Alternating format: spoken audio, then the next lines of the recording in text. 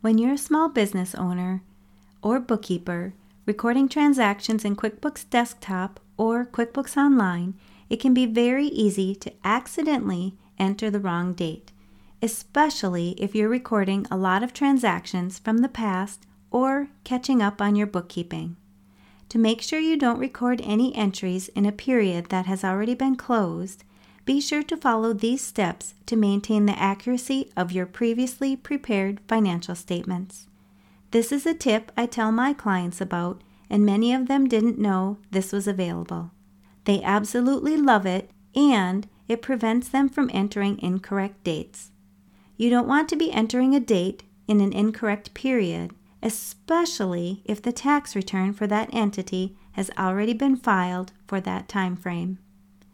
Grab a notebook and listen in. I'm giving you all the details on setting a closing date in QuickBooks Desktop and QuickBooks Online. You're listening to the Mastering Your Small Business Finances podcast, where we get straight to the point on topics that ultimately affect your bottom line. That's right, as an entrepreneur with a small business, money management, growth, marketing, they all affect your bottom line. I'm your host, Chris Ponick. I'm a certified public accountant, and I've been helping small business owners like you navigate and easily understand these complicated topics for over 25 years. I'm a wife, a mom, a grandmother, and a small business owner myself, so I know your time is valuable. In my free time, I make the best sugar cookies and have mastered an amazing chocolate chip cookie recipe. And that's not just my opinion. You're in the right place. I promise your time will be well spent here. Each week you'll gain confidence and clarity while making a successful impact on your business and grow your bottom line. Get comfy, grab a cookie, and let's get straight to the point with this week's episode.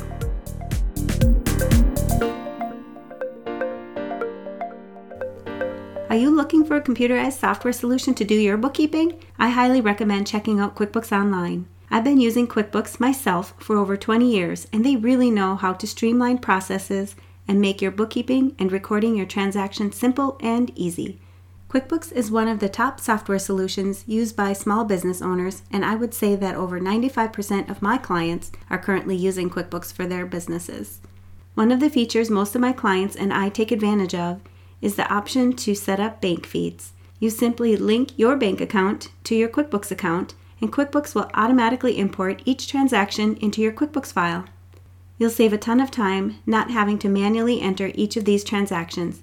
You simply review each of the transactions and make sure they're getting recorded to the appropriate account, and then click one button and they're in. Want to know more? Head over to financialadventure.com/QuickBooks and learn how you can save 50% off of your first 3 months. Welcome back. I wanted to share a tip with you today that I know many small business owners and bookkeepers don't know is available. There is an option in both QuickBooks Desktop and QuickBooks Online where you can select a closing date.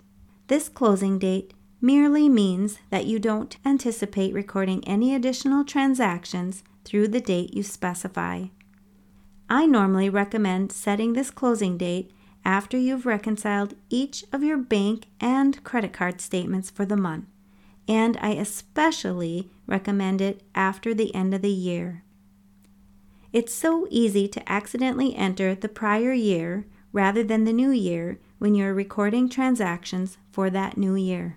For example, you could be recording a check you wrote out on January 10th, and rather than entering January 10th, 2021, your mind or habit from entering 2020 all year long has you enter January 10th, 2020.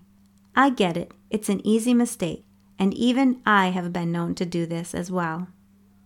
But if you set the closing date, your QuickBooks software will warn you that you're trying to record a transaction in a period that has been closed. If you're like me, you'll just shake your head, change the date, and move on. It's a quick and simple way to make sure you're staying on track and recording all your transactions correctly. So, how do you set a closing date? Well, I know most small business owners and bookkeepers are using QuickBooks Desktop and QuickBooks Online software to do their bookkeeping. So I'm going to step you through the process for both systems. I know listening to a podcast and getting all these steps down might be a little tricky. So please grab a notebook and jot down the steps as I walk you through them. If you're on a walk, at the gym, driving in your car, taking care of the baby, or even taking a bubble bath and relaxing during this podcast, I totally understand. And maybe I'm a little jealous of you if you're taking a bubble bath. But I don't want you to be reaching for a piece of paper to write these steps down. Just finish whatever you're doing, and after the podcast, head over to financialadventure.com and you can get the show notes under my podcast tab. I've got you covered. We're going to start with QuickBooks Desktop. When you have your company file open, you will simply go to the top menu bar and select Edit. You'll see a drop-down menu and you'll want to select Preferences. From here, you'll see an option from the left menu bar that says Accounting. When you select Accounting, you'll see two tabs towards the top of that box. You'll want to click on the Company Preferences tab. In this box, you will see the Closing Date section towards the bottom of that box. Click on Set Date and Password. This is where you'll enter the date that you would like to close the books through. So, for example, if you just finished recording all of your transactions for December, you would select the closing date of December 31st, 2020. And I recommend you select setting a password as well. You can set this password to anything you want, but I recommend using something that would remind you that if you make a change, you need to let your tax preparer know, especially if you've already given them your information to process your tax return for that period, or if you know the tax return has already been filed. Think of something like the name of your tax preparer, for example, as the password, so you know when you enter their name, you also need to let them know you made a change in your transactions for that period as well. Once the password is set, you will click OK, and then you'll click OK to save everything on the Company Preferences screen. That's it. Easy peasy. Simple, and in the future, you'll be warned if you try to enter anything that is prior to that closing date. All right, on to all you QuickBooks Online users. Thanks for waiting so patiently. Everything I mentioned previously will apply here. The only difference is the path that you will go to get to setting the actual closing date. So, go ahead and open your QuickBooks Online data file. You'll click on the little gear-looking icon in the upper right-hand side of your screen. This will open a menu for you, and you will want to select Account and Settings under the Your Company column. From here, you'll select Advanced from the left menu bar, and under Accounting, you will see Close the Books. You should also see a little pencil icon to the right of that section. When you click on this Edit Pencil icon, it will take you to a screen where you'll be able to enter the date you want to close the books for. I also highly recommend you select the Allow Changes After Viewing warning and entering a password option. This will force you to enter your password before QuickBooks Online will accept your transaction. Again, if you're recording a transaction from a closed period, you will need to let your tax preparer know, especially if you have already given them your information or if the tax return has already been filed. From here, you'll confirm your password and then select Save to save your changes.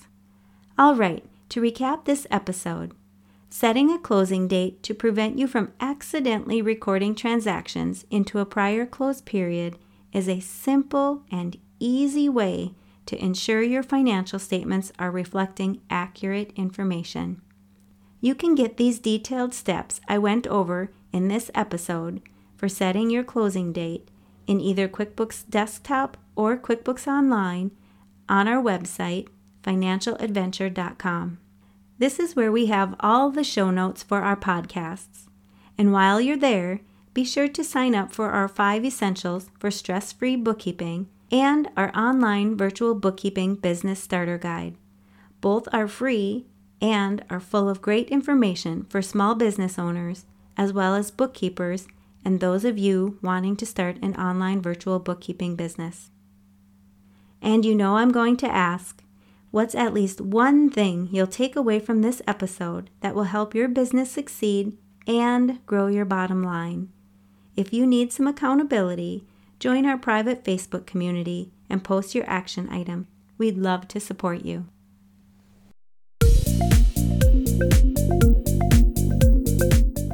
Thanks for taking the time to tune into this episode of Mastering Your Small Business Finances. If you enjoyed this episode as much as I enjoyed creating it for you, I'd love for you to give it a 5-star rating and subscribe to the show so you never miss an episode.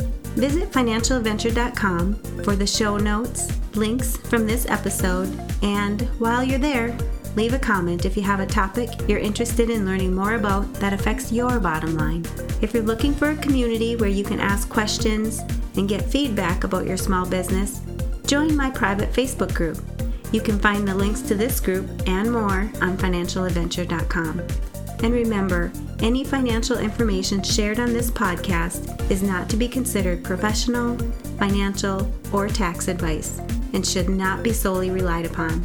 Please consult your CPA or tax advisor for an opinion on your specific circumstances. I'm looking forward to having you tune in next time. Until then, dream big, follow your heart, and love what you do.